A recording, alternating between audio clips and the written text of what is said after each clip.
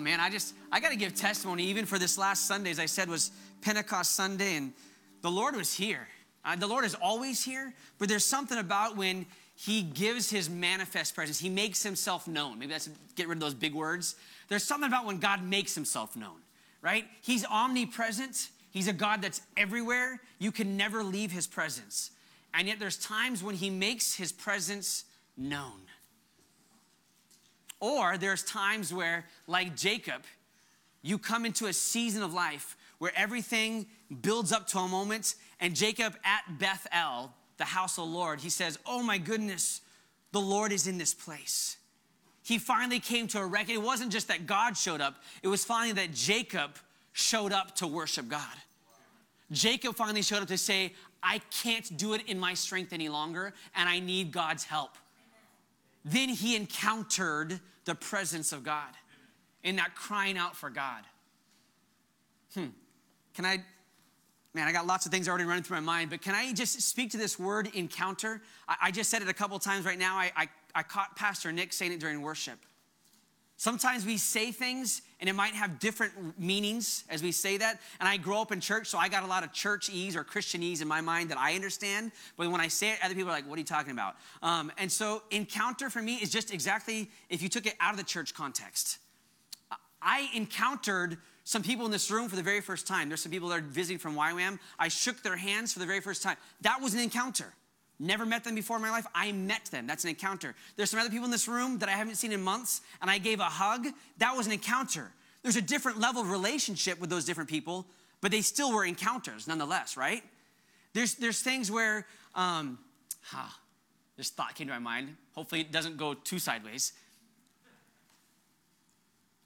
The way I encounter my wife is different than how I encounter anyone else in this room.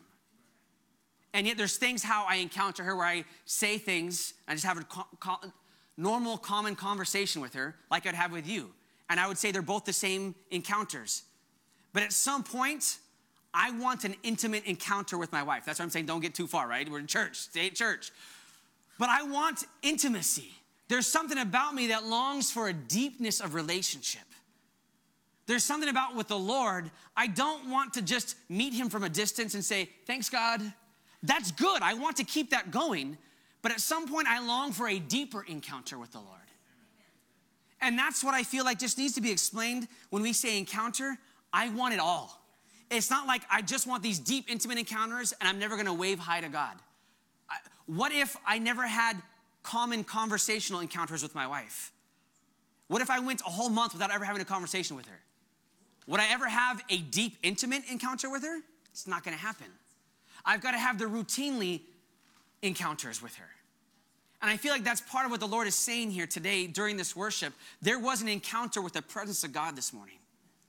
There might have been different levels of encountering. Oh man, okay, I don't know if I'm going to even get to my sermon this morning. Here we go.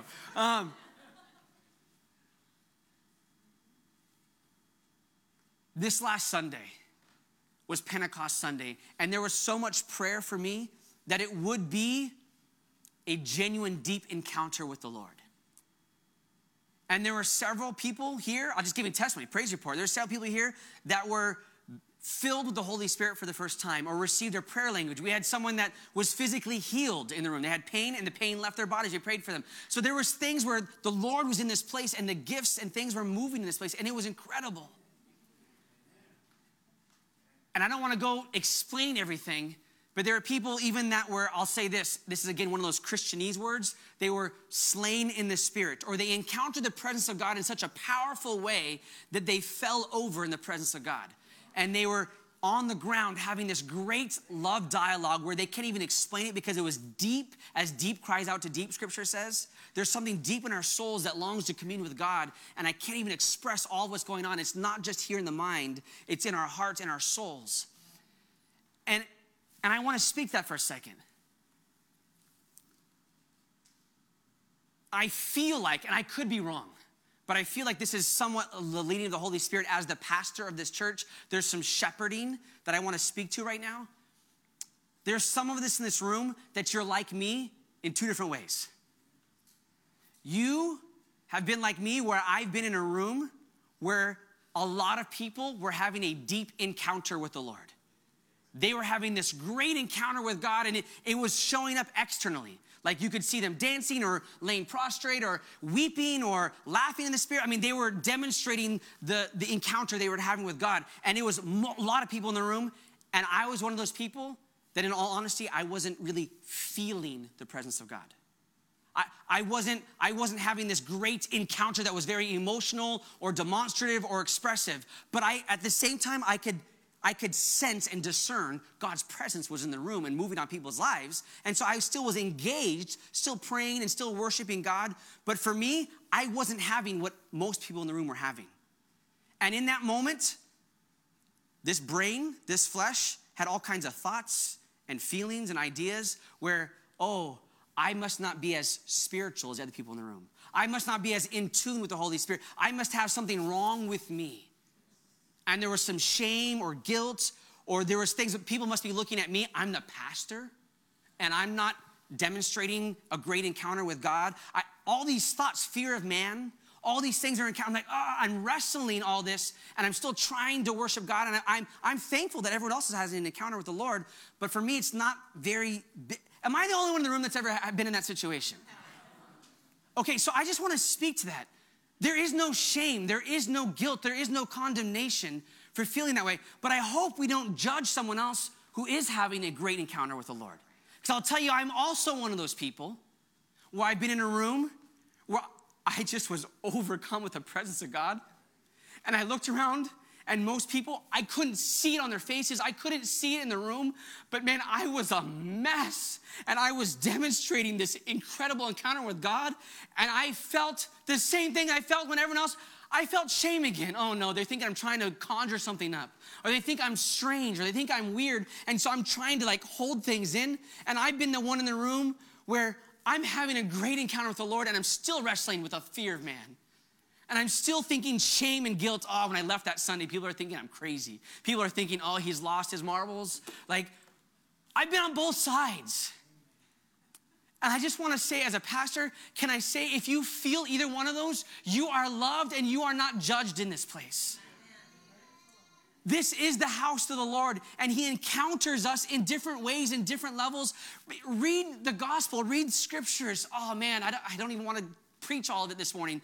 But Corinthians chapter 12, where it talks about all the gifts of the Spirit, that chapter is not just about the gifts of the Spirit. He's talking about how there's a diversity of everything. He talks about how we are the body of Christ and we all have different parts, different functions, different roles. There's something about when the Holy Spirit encounters you, it's going to look different than it looks for me. And that's okay. And I want that to be okay in this space. That there is an atmosphere where we do not judge on either side. Where that fear of man is broken. Can I say a religious spirit no longer confines us? I don't ever want to be guilty to manipulate something. To conjure up, to say that, oh, if I just do this, if I physically do this, or I tell people to shout Jesus, or I do something, then I'll get the presence of God to be real in the place. I can't conjure up the presence of God. At the same time, I bear responsibility to invite the presence of God and to become more aware of him. I wish I could explain it better than that. Can I be really candid with you? I think I pretty much am all the time, right? I'm pretty transparent. I'm not a very secretive person. I've grown up in this church for 30 some odd years. This is considered a Pentecostal, charismatic, believing in all the gifts church. I've been the pastor for 9 years. In this sanctuary, I have never been officially slain in the Spirit or fallen all the way to the ground under the power of God. I don't say that with pride because I'm so great. I say that I'm just trying to make myself real, and I'm with you in all of this. I am still learning. I am still encountering the presence of God and learning how to steward his presence. And at the same time, I'm called to shepherd. So it's not that I have everything together, and let me tell you how it is. I'm on a journey. I'm in a relationship with God, and I pray that in some way I'm able to lead you. I believe God has called me to be the pastor, but I pray more than anything that I'm not someone who just teaches and tells you how things are, but that I love you well.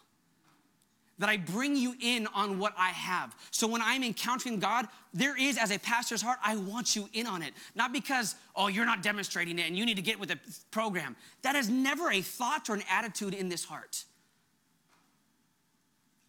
If I were to be honest, my discerning, and I could be wrong, but I'm just trying to give you where I'm at. My discerning is probably most people in this room, you have a desire for more of God.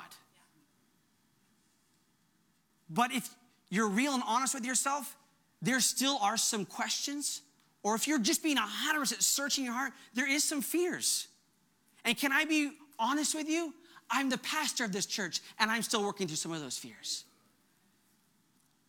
I love that 1 Corinthians 12, where it talks about all the gifts of the Spirit, and then read chapter 14, 1 Corinthians 14, it talks about how to have the order of service and how to use the gifts of the Spirit. And it's this great, Paul lays things out for us, the church, how we use these things. But what's in between chapter 12 and 14? Very easy. 13, right? The love chapter. And it's not an isolated, oh, let me just put something about love that we can talk about weddings in there. They're all connected, right? He's saying if you have the gifts of the Spirit but you don't have love, then you've missed the whole thing. But at the same time, if all you want to do is love somebody, and you never want to use the gifts of the Spirit, you never want to speak truth into their life, you're missing it as well. If I have 4 kids, so they get used in my sermon examples all the time. If my kids, all my desire was for them to like me, I would be a very bad dad. But if I never had a desire for them to like me, and all I wanted to do was correct them all the time, I'd be a very bad dad. There needs to be both. They need to know that they are affirmed, that they're loved no matter what they accomplish or don't accomplish. They are just loved because they're my kids. And at the same time, when they're not exhibiting Jesus Christ in their life, I am going to tell them, hey, you are wrong. This needs to get fixed. Because that is the loving thing to do. So this is not I hope as I'm sharing this morning, this is not a pastoral rebuke. This is, I'm with you. And as a shepherd, I want us all in on this. All right, so I have lots of verses, lots of things. I'm going to, probably one of the last verses. I don't even know. Let me find it in here somewhere. In Matthew, chapter 13, starting in verse 53, it says this. When Jesus had finished telling let's start over. Matthew 15:53. When Jesus had finished telling these stories and illustrations, he left that part of the country. He returned to Nazareth, his hometown. When he taught there in the synagogues, everyone was amazed and said, where does he get this wisdom and the power to do miracles? We'll stop there. I love this portion. There's a bigger context we'll get to in a second, but I love just these 2 verses. It says that first, Jesus was illustrating and telling stories and parables. Go back and read the previous verses. Actually, read the whole chapter. We're in verse 53, right? Read verse 1 all the way to 53. Jesus is giving tons of parables, stories. Where is he doing this? Outside the church, in the marketplace, in homes, in real life, where we live most of our lives. Jesus was out ministering to people who weren't in church, who didn't know how to read, who didn't know the scriptures. And he's saying, let me tell you what the kingdom of God is like. It's like, and he would tell a parable. He was trying to relate to people where they were at, and he would give stories and illustrations. I love that. Then it says, he went into the synagogues and he taught the word of God. And then it says he performed powerful miracles. So Jesus' ministry was all about miracles? No. Jesus' ministry is all about teaching the word of God? No. Jesus' ministry is all about reaching the lost? It's all these things together. And that is what God wants to do with this church and the church. So I hope I'm speaking to someone in this room that if there's a fear that we're just going after the miracles and we just want the demonstration of the power of God and that's all we're doing and we're leaving everything else, that's not the truth. I want it all. I don't want to be a church that all we do is pray for missionaries, which we do a great job and send all of our money to missionaries. I want to keep doing that. But if that's all we do, then we're missing it. I don't want to be a church that all we do is preach God's word and we actually never reach the lost and we actually never do use the gifts of the Spirit. Find out how we get connected in the body of Christ. It's all these things together. Maybe not comforting for you. It's kind of one of those things Probably a bad reference. Anyone have heard the reference? A backhanded comment? A backhanded compliment. Like it's a compliment, but it kind of is not really because it like slapped me in my face. It's kind of that same category when I read the next two verses. So Matthew chapter 13, verse 55. Then they scoffed. He's just the carpenter's son. And we know Mary, his mother, and his brothers, James, Joseph, Simon, and Judas. All his sisters live right here among us. Where did he learn all these things? And they were deeply offended and refused to believe in him. I say that it's an encouragement and also a word of wisdom and caution for me. If I want to do what Jesus does, I want to do the miracles, and I want to teach his word, and I want to reach the lost. At some point, these people that saw Jesus do all three of those things said they refused to believe in him. And I thought about that. Jesus loved the lost more than I will ever love the lost. Jesus taught scripture better than I will ever teach scripture. And Jesus did miracles better than I ever will do. And yet people still were offended at him and refused to believe him. So like I said, it's an encouragement knowing that if I get people offended, I'm not alone.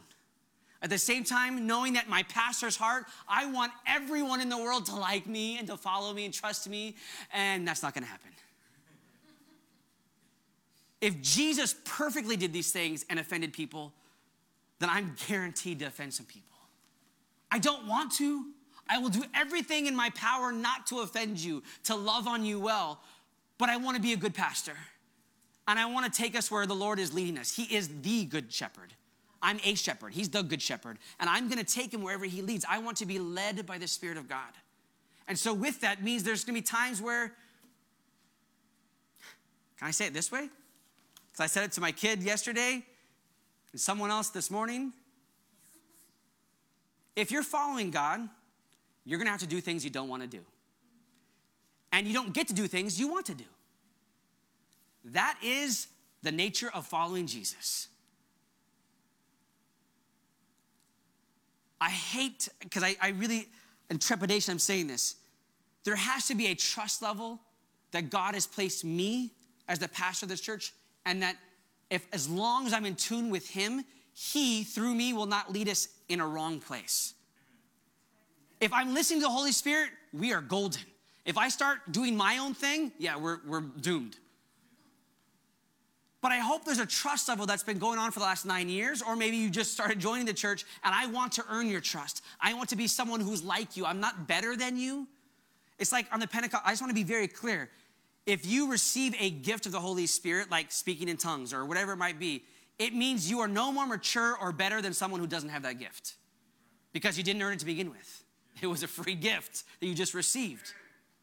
The gift of the Holy Spirit, the moment you are filled with the Holy Spirit, you are no more mature than you were the moment before. However, you are now equipped to rapidly mature yourself. Okay, really quick, sorry. I hope these aren't all rabbit trails. I hope they're being led by the Spirit here. I just was reminded that my kids are starting sports and football and weight training and all that stuff. And I was reminded when I was in high school, there was a guy that was twice my size. And he had never played sports. I think it was like our junior year in high school. Never played any sports, wasn't coordinated, but he was big dude. And so we had to go to weight training. I remember when he sat down to bench press, when he got that weight on his shoulder and he went to go squat, I was like, wait, what? He couldn't do anything. Like barely, you put like just the bar by itself and he was struggling to do the bar. I'm like, this guy's twice my size. Like what's going on? Because he'd never coordinated those muscles before. He'd never used them before. Can I tell you, once he submitted to working out, within a month, he like tripled his weight. He tripled his max weight. He just had to coordinate those muscles. And I kind of feel like as that story just dropped in my spirit, I feel like that's maybe a good analogy for a lot of us in this room. That we're just now starting to hit the weight room. Pentecost Sunday was last Sunday. Guess what? That was just the beginning of hitting the weight room a whole lot more. That wasn't an isolated event and we're going to wait till next year to have Pentecost Sunday do that again. No, we're going to work out our salvation and we're going to work out this gift of the Holy Spirit that God has given us. And so with that, I feel like there's gonna be a rapid increase in some of us. You're already fit, you're already buff, you just didn't know how to use your muscles. And once you do this a few times, it's gonna be like, oh my gosh, this gift of the Spirit is an incredible thing. And it's gonna propel your maturity in the Lord. Does the gift of the Holy Spirit make you mature? No, but it equips you to become mature very quick. I guess I'm trying to relate to you. Has anyone here ever seen like a born again Christian and they were on fire for the Lord and a year later they weren't going to church anymore and they kind of just fizzled away? And who here has ever seen somebody who was an on fire Christian and within weeks and months they were now serving and leading in the church, and now they've grown so fast and they never turn their back from the Lord, right? It's both. You can't say that one did it better than the other. It's just this idea that they worked themselves out. I feel like there's an opportunity for us to walk in the Spirit. So maybe I'll get to where I was hoping to start off with. Romans chapter 8, verse 1. It says this idea of walking in the Spirit. That's what I want to talk about today. You can receive the gift of the Spirit, but are you walking in the Spirit? Romans 8:1, I've probably quoted, I'm guessing hundreds of times in my life. There is therefore now no condemnation for those who are in Christ Jesus. And I've left right at that comma. That's where I've normally quote that verse. From this pulpit, counseling, to myself, I say it all the time. When I feel condemned, nope, I'm not condemned because God's word says there's therefore no condemnation for those who are in Christ Jesus, and I'm in Christ Jesus, so I'm not condemned. And yet I still struggled with condemnation. And I felt like the Holy Spirit this week said, did you read the rest of the verse, Ryan? There's therefore no condemnation for those who are in Christ Jesus, right? Who do not walk according to the flesh, but according to the Spirit. Meaning, you can be saved. You can be in Christ. But if you're not walking according to the Spirit, you deal with shame and guilt all the time. You're walking under condemnation. Even though God in heaven looks at you and sees the righteousness of Jesus. God in heaven no longer is condemning you. And yet, you have this mind that keeps thinking condemning thoughts.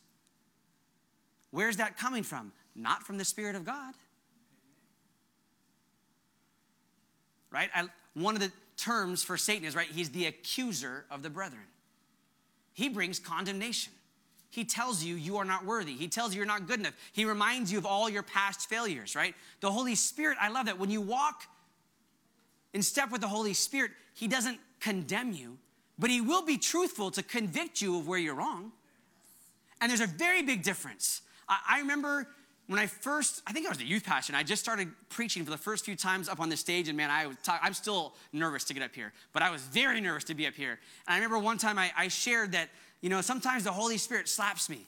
And I remember as I said that, I saw people that were kind of like, are you sure? And several elderly people afterwards said, Ryan, you shouldn't say that. Holy Spirit doesn't slap you. And I was like, well, I don't know what kind of relationship you have with the Lord, but for me, it feels like a slap sometimes. It's like I'm going this direction. He's like, whoosh, and he just slaps like, Ryan, what are you doing? And thank God he did. Amen. And I didn't stay in that place like, oh, poor me. And I'm just, oh, why you're such an abusive God. No, in the moment, I wake up. Whoa, what was I thinking? What was I doing? Thank you, God, for slapping me. And then I love that the Holy Spirit, he empowers me to walk in the opposite direction. Amen. It's not me trying to fight these thoughts all by myself.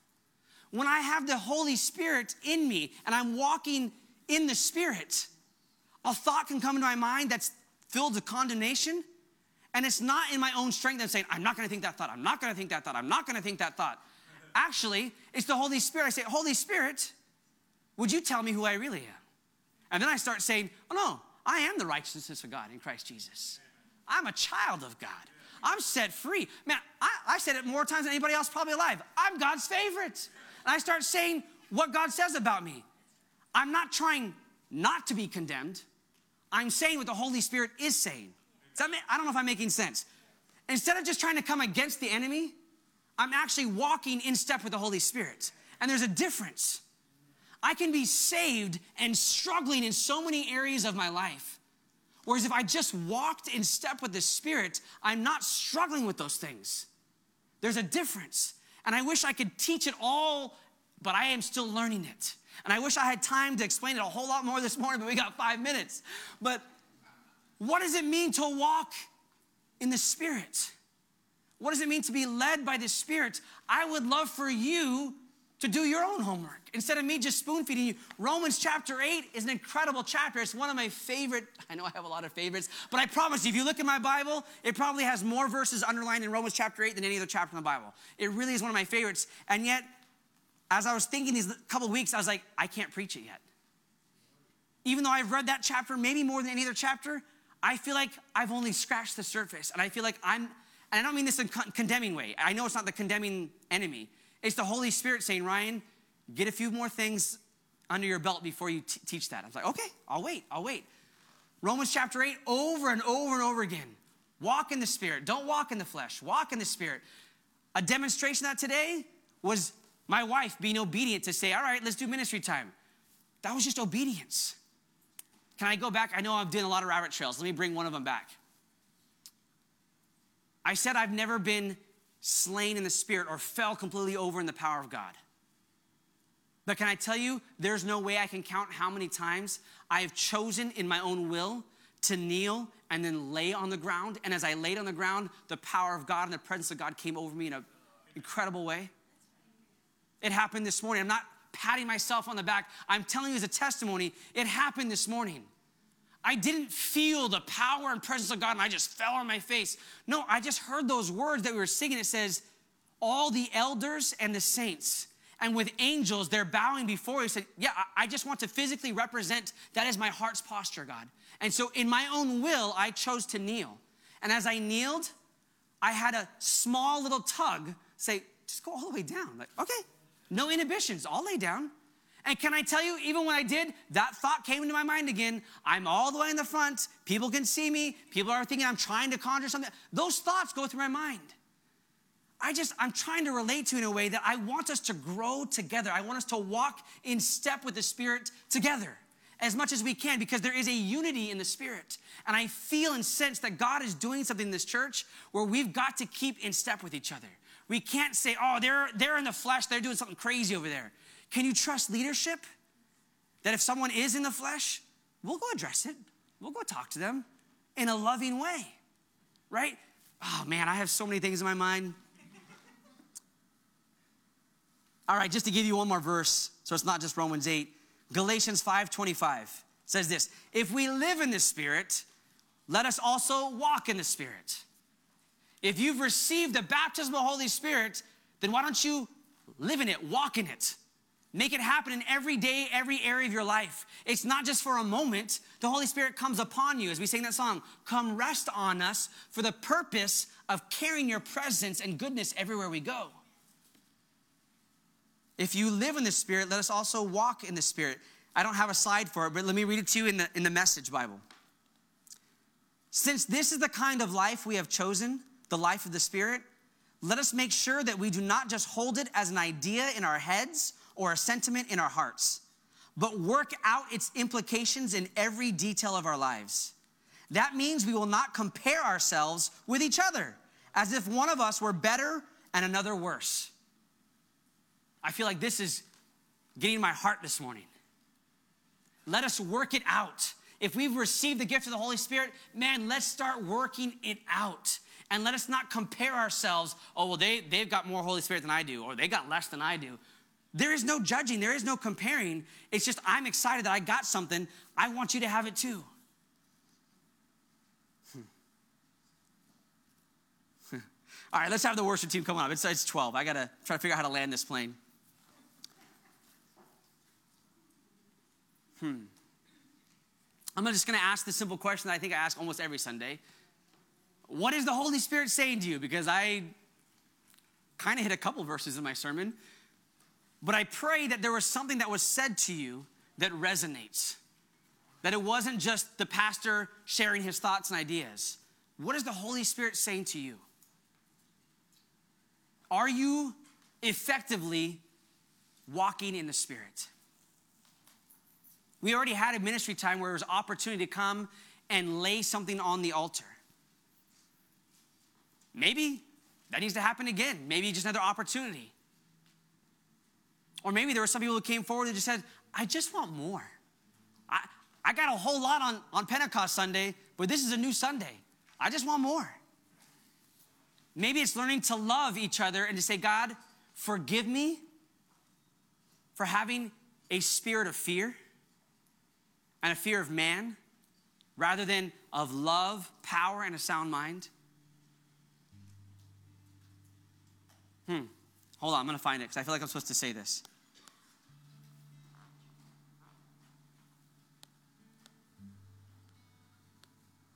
Well, that's a good one too.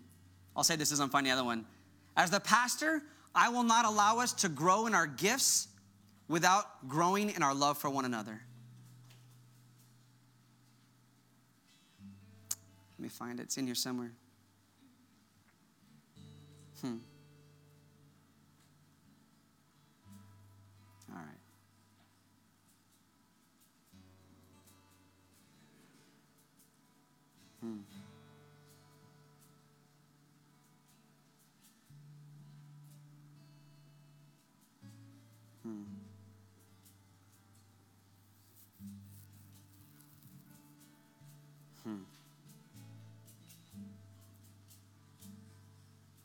All right, can't find it. I wrote something I wanted to read, but I can't find it.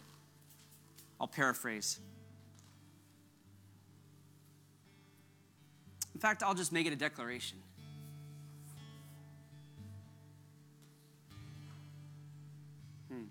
Actually, would you close your eyes?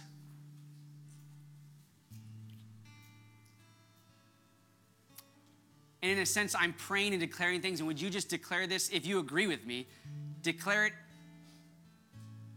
in your own mind, in your own heart, in your own mouth. Spirit of fear, you have no control on me any longer. You religious spirits, you will be found out and you will be removed. I will be led by the Spirit, not by my flesh, not by my fears. I will not live under condemnation. I will live under the leading and guiding direction of the Holy Spirit.